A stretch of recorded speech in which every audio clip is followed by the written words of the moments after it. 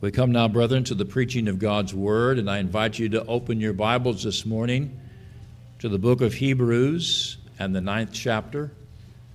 The book of Hebrews and the 9th chapter. And I'll be reading and then preaching this morning on verses 1 through 10 of Hebrews chapter 9. As we continue our verse-by-verse series through the book of Hebrews. And again, our focus will be Hebrews chapter 9, verses 1 through 10.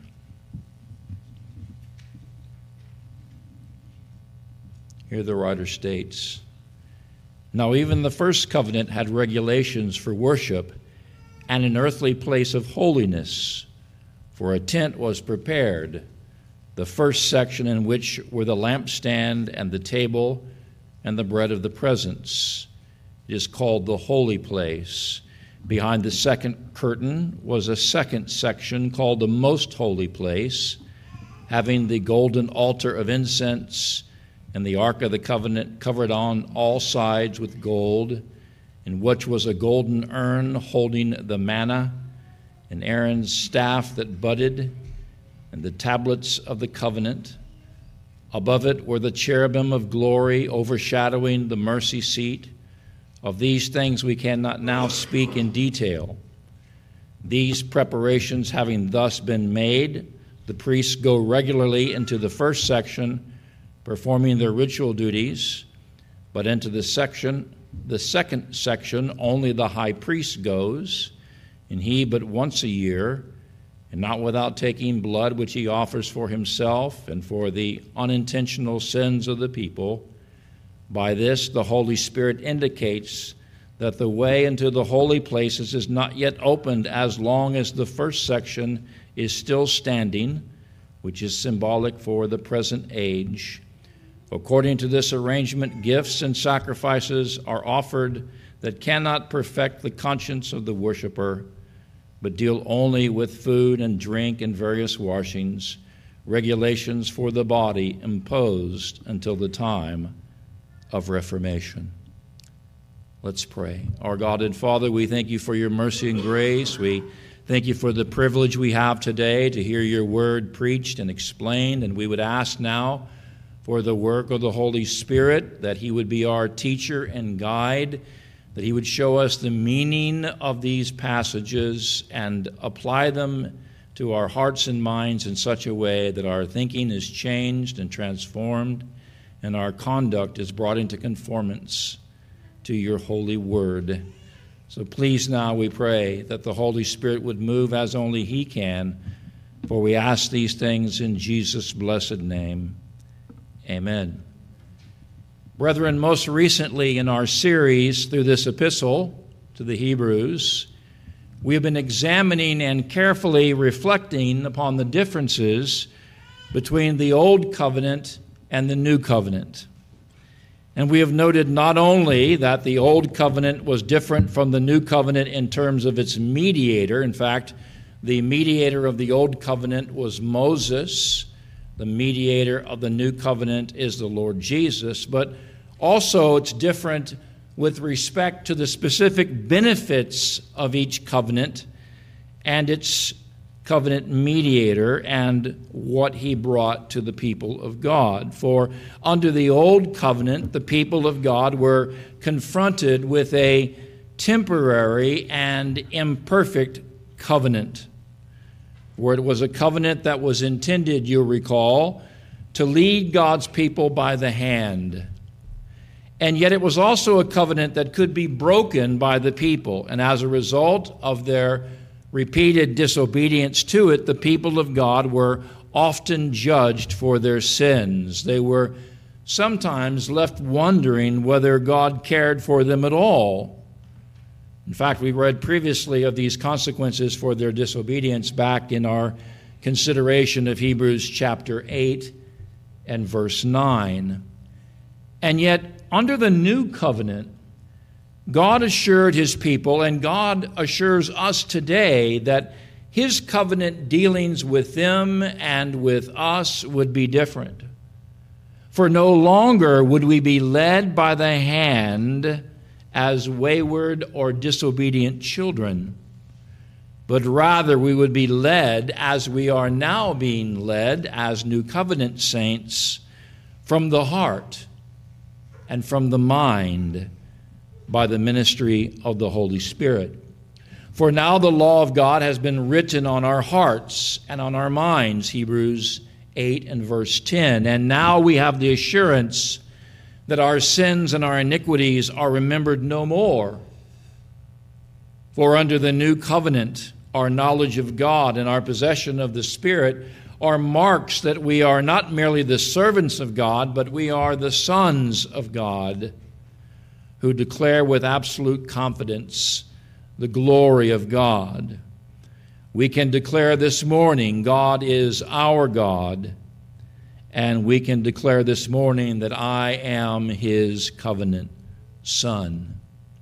For once again, God's dealings with His people under the old covenant differed from His dealings with them under the new covenant in terms of what God had promised them by way of His leading and by way of His blessings. And yet, these were not the only ways that life under the old covenant differed from what you and I see under the new covenant.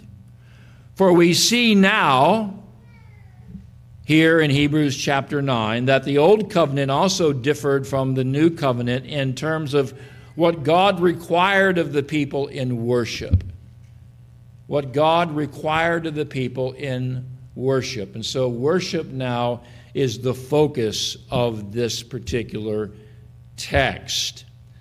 And it focuses on the kind of spiritual worship that the high priest was to offer in observance of that worship that God had commanded. In fact, if we take a moment to carefully analyze this entire chapter, in fact, let me just look at the whole chapter as a whole, we see that the writer progressively unfolds three themes in particular.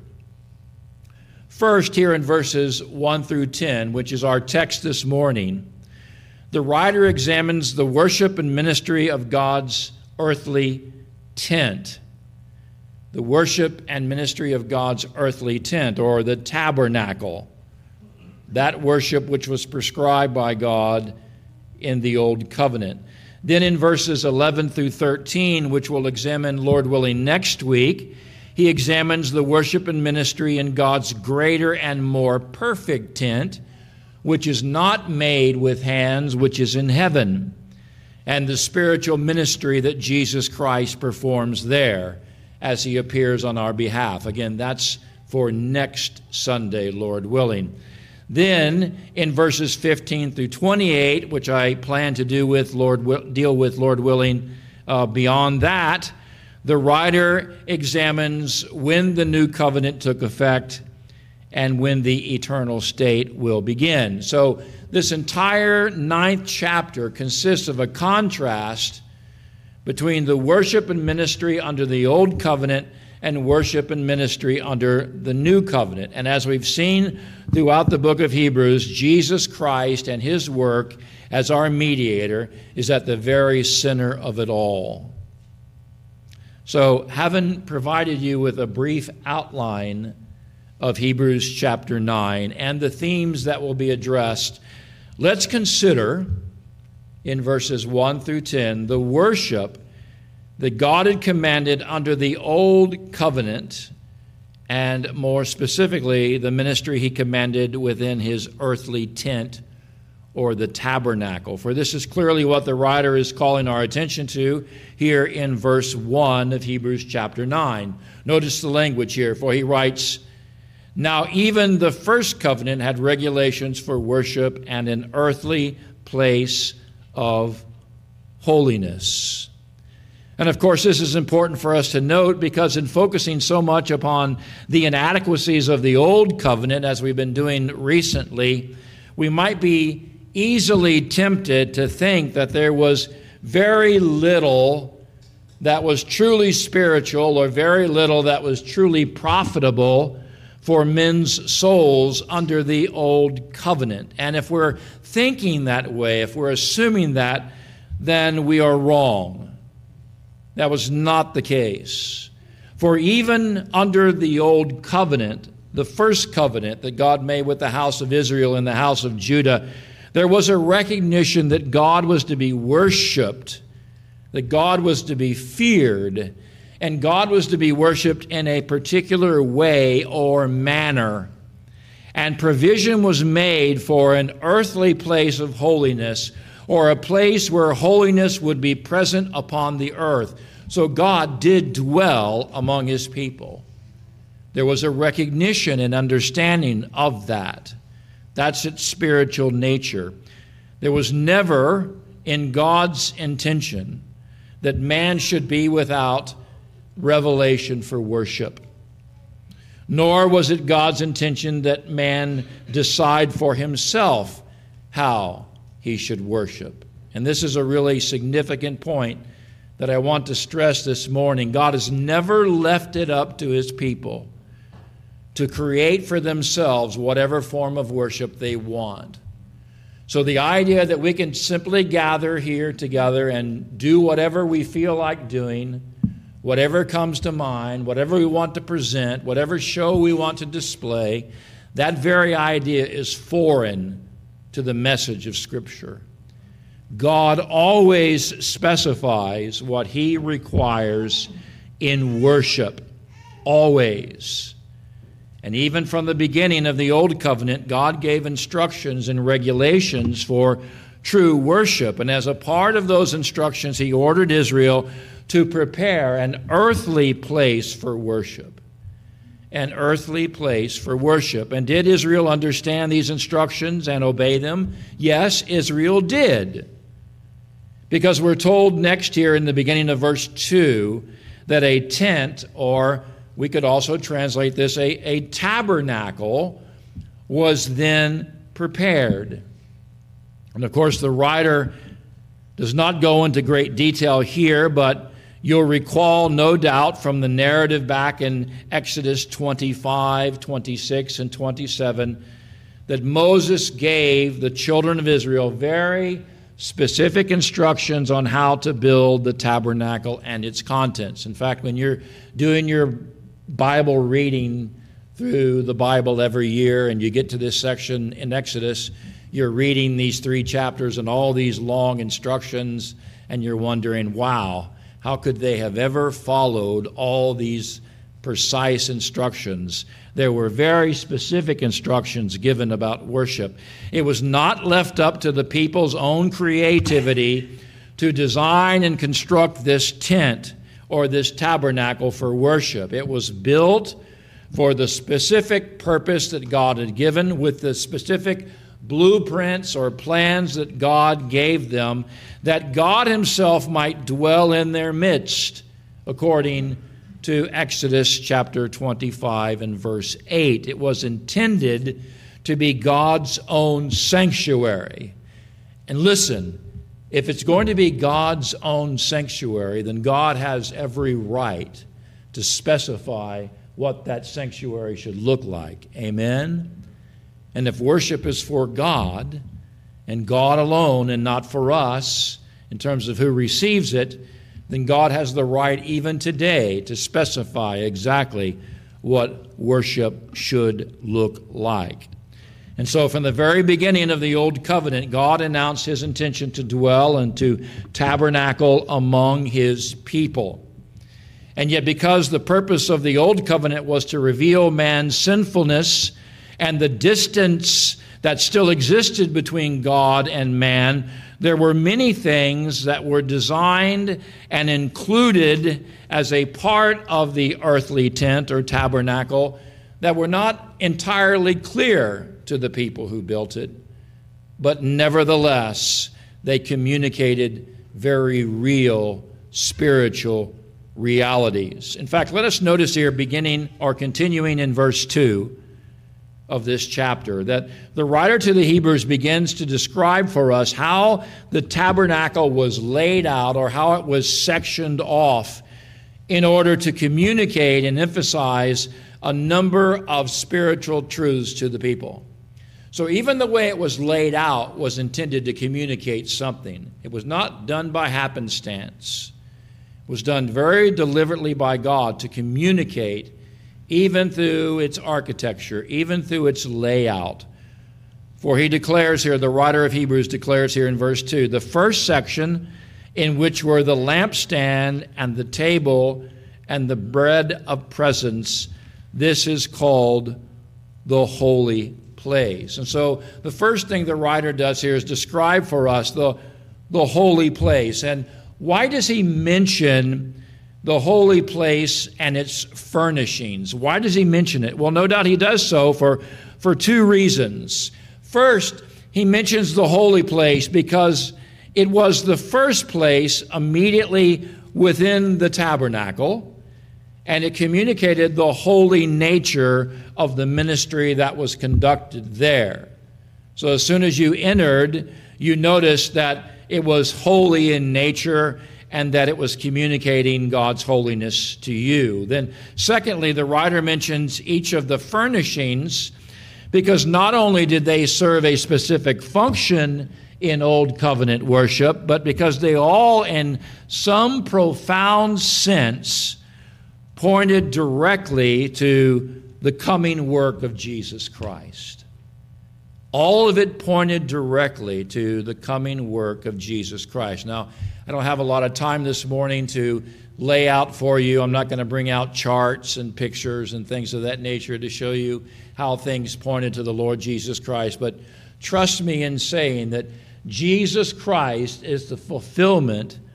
He is the one who's being foreshadowed by all of these things. For example, John Gill, in his well-known commentary, suggests that symbolically we see, for example, in the presence of the lampstand, a foreshadowing of Jesus Christ as our light.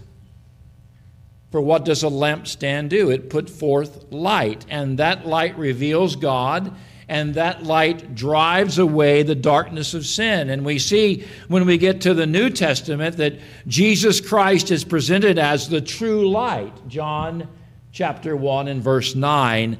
He is also called the light of the world. John 8 and verse 12. You get the idea here. That's an example. Then by the presence of the table and the bread in the holy place, we're foretold beforehand, as it were, that Christ is our bread, or Christ is our spiritual food, and that he is our meat to feed upon. And if we go to the New Testament, we see that that's the case. Jesus declared in John 6:48, I am the bread of life. This bread points to Christ. Jesus is that bread that came down from heaven so that everyone may eat of it and not die. John chapter 6 and verse 50. And of course, we see Christ in the symbols here in Hebrews 9, 2 and 3.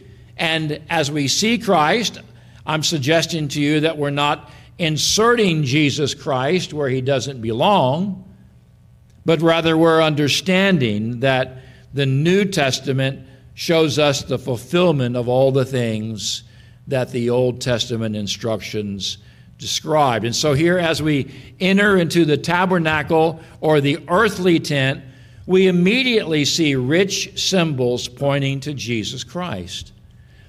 Then the writer to the Hebrews leads us to the next section of God's earthly tent or the tabernacle, and he describes its furnishings as well. For he writes here, notice verses 3 and 4.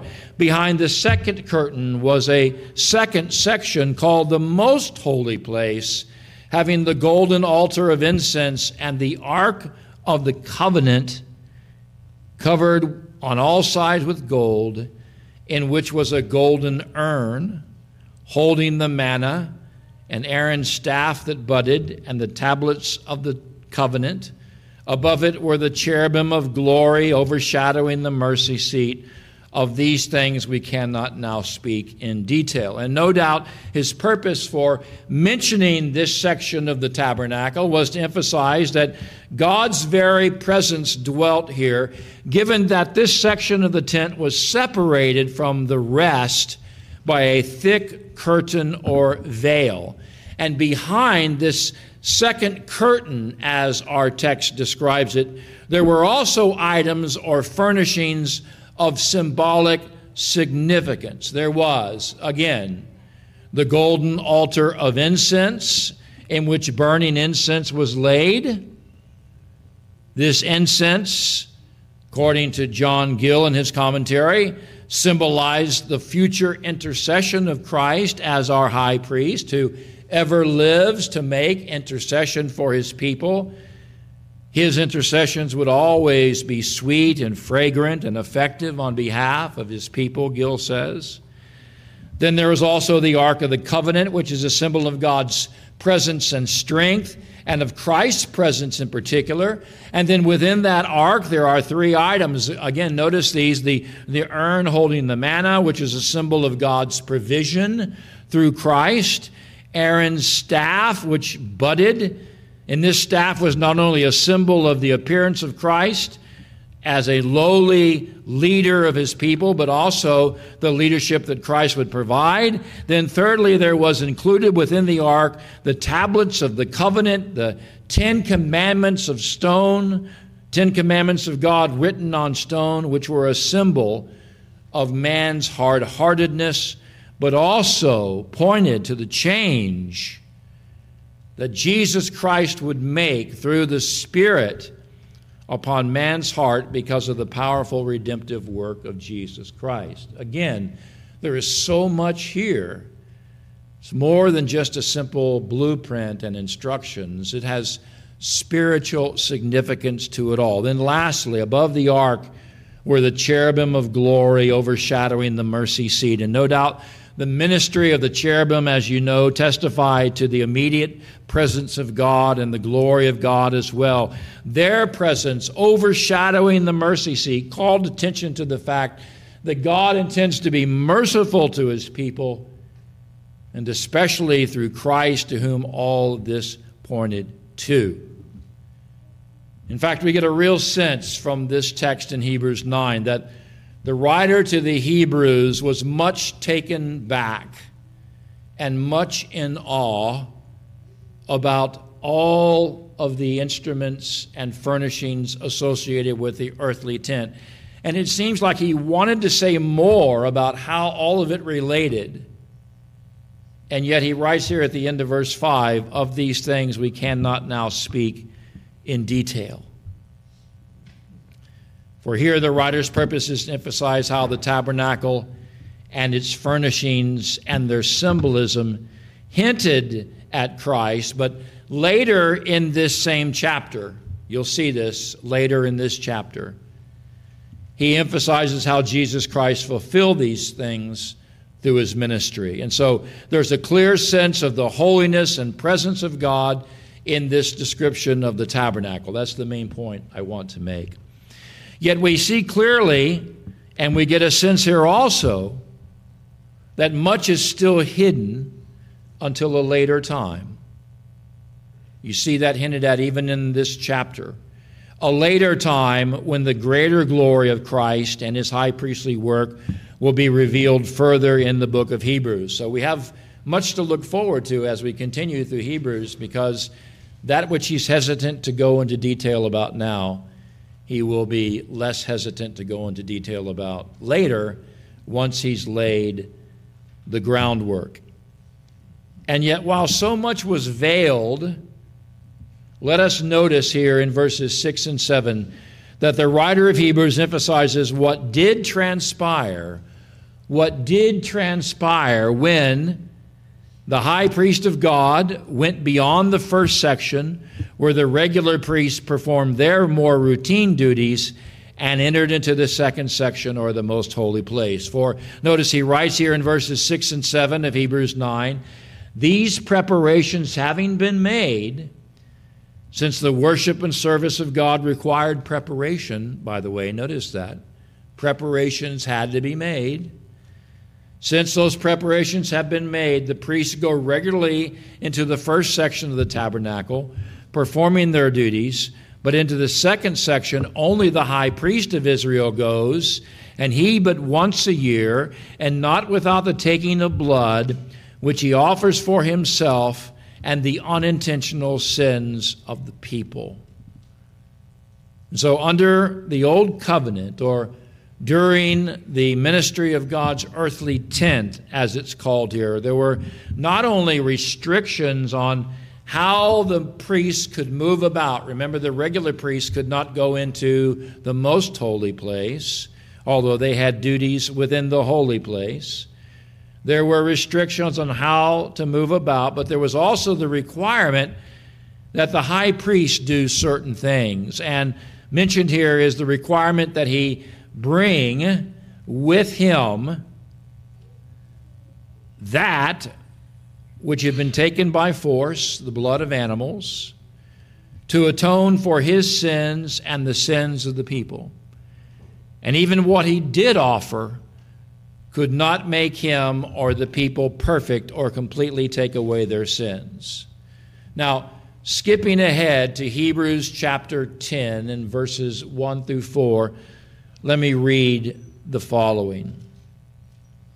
The writer says, "Since the law has but a shadow of the good things to come instead of the true form of these realities, it can never, by the same sacrifices that are continually offered every year, make perfect those who draw near. Otherwise, they would not have ceased to be offered, since the worshippers, having once been cleansed, would no longer have any consciousness of sins. But in these sacrifices there was a reminder of sins every year, for it is impossible for the blood of bulls and goats to take away sin." And of course, in a very clear sense, these words that I just read from Hebrews 10, verses 1 through 4, summarize for us what was inadequate about the worship offered under the Old Covenant. It tells us what was insufficient and still unfulfilled about the ministry that the priests administered in the earthly tent that stood back then. And yet, while there was an inadequacy and a sense of incompleteness about worship and ministry in the Old Covenant, nevertheless, as I said before, we are assured in our text that the Holy Spirit had a purpose for it. The Holy Spirit is communicating something through it. How do we know that? Because the writer tells us that just as plainly as he can here in verse 8. By this, the Holy Spirit is speaking. The Holy Spirit indicates that the way into the holy places is not yet opened as long as the first section is still standing, which is symbolic of the present age. Needless to say, these words are insightful because they assure us that the Spirit was at work in the Old Testament. Let's settle that matter real quickly. Sometimes people say, you see so little of the Holy Spirit in the Old Testament. No, the Spirit is at work in the Old Testament. Clearly, the Spirit is at work, and the Spirit is telling us what that work was. We see Him at work, and a part of His work was to unfold what God is doing and to withhold from God's people a further understanding of what the earthly tent was all about until Christ could come, until God had appointed to reveal it.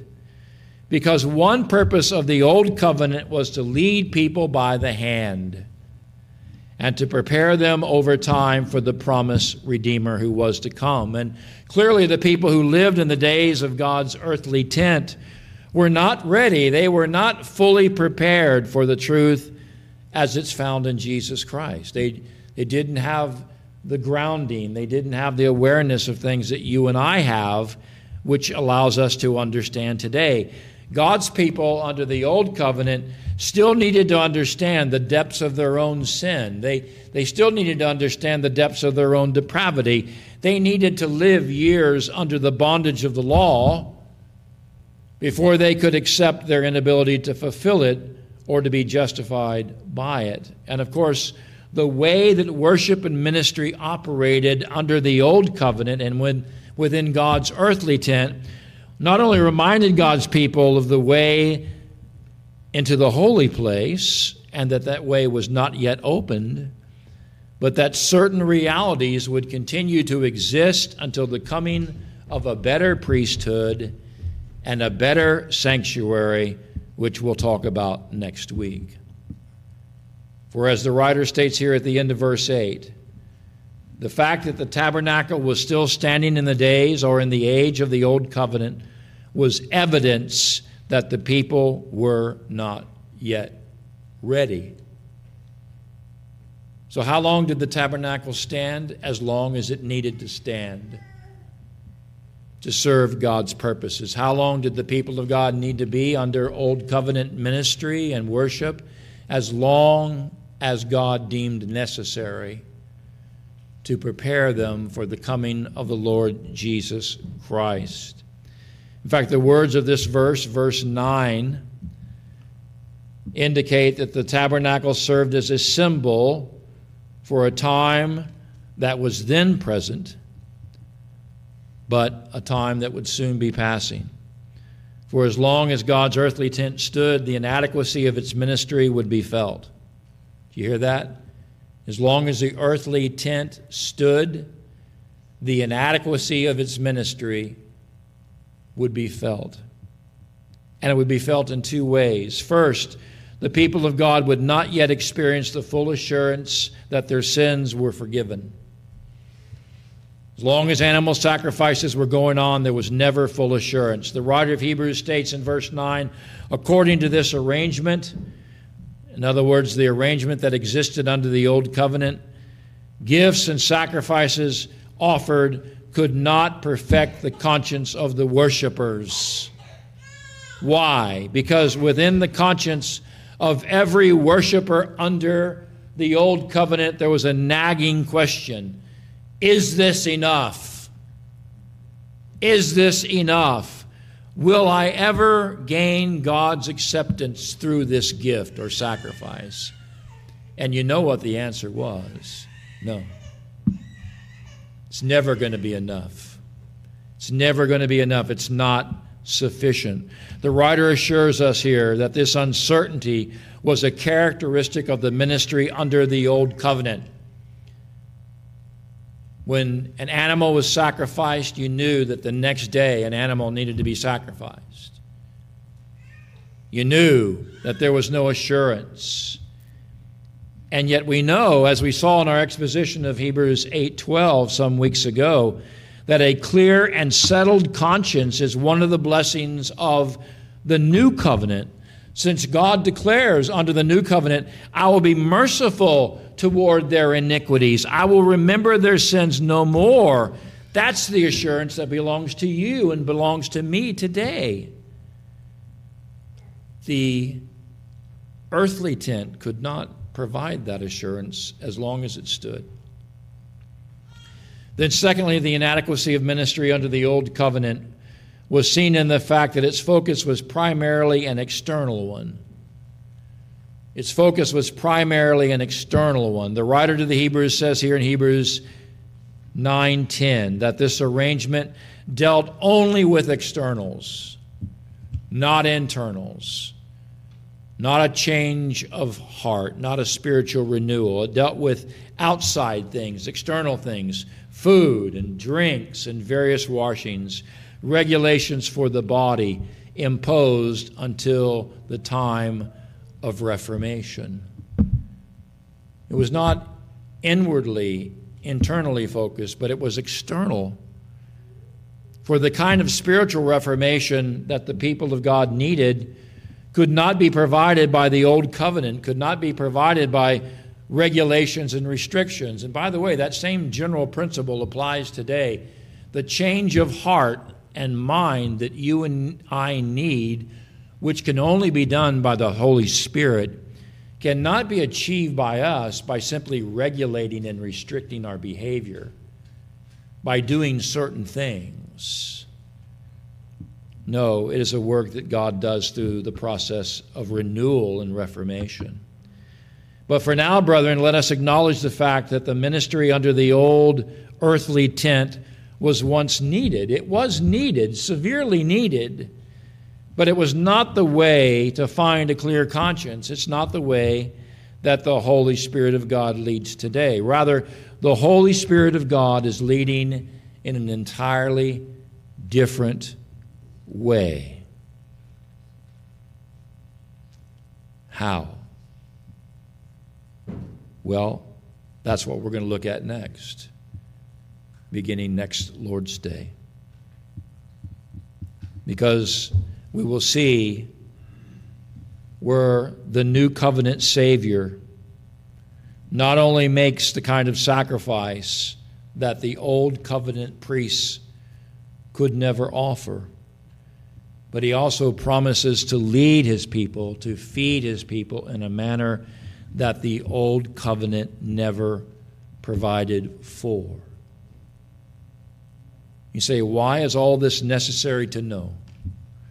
Why go into all this detail in Hebrews chapter 9 about the first section, the second section, and the regular priests and the high priests and the furnishings and what they mean?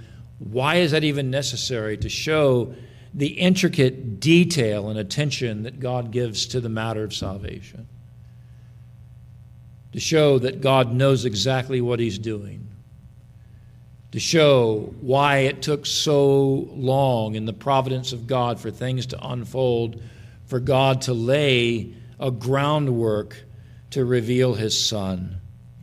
The really exciting thing, brethren, is that we live on this side of it all, as opposed to back on that side, back under the old covenant economy and administration and ministry, which was very difficult to suffer and to live under. We live under the new covenant ourselves, and we'll look as we go into further detail at the new covenant arrangement and promises and why it is so superior, why we have a superior shepherd, a superior high priest, and as we learn more about him, no doubt we'll desire to follow him all the more.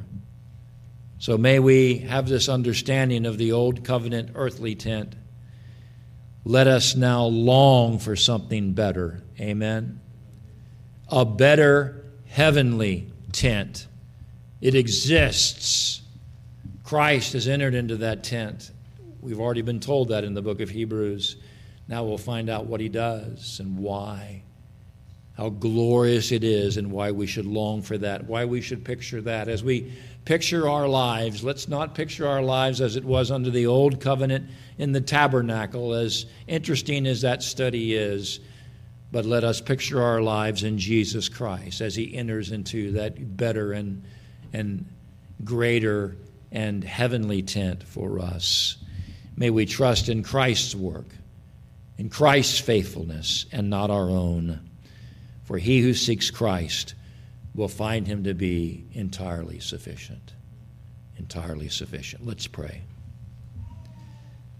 Our God and Father, we thank you for this section of Scripture. We thank you for what we've considered today. So much to consider, I realize. And we're conscious of the fact that it's taken us a little while to get through this chapter, which is laden with detail. But we thank you so much for it. We thank you that in your kindness and mercy you've revealed to us what's taking place here. And we would ask, Lord, that we would grasp it today. If we don't understand what we've heard today, that we would study it more, that we'd ask questions, that we would do whatever needs to be done to make sure that we understand this foundational material so that we can move on in our study during the week and in our preaching next week to talk about that greater and better and heavenly tent that Christ now occupies as our high priest. So bless us, encourage us, help us to see how wonderful things are unfolding for us, and it's all because of the Lord Jesus Christ. May we love him more because of it. May he continue to bless us as a people, we pray. In Jesus' name, amen.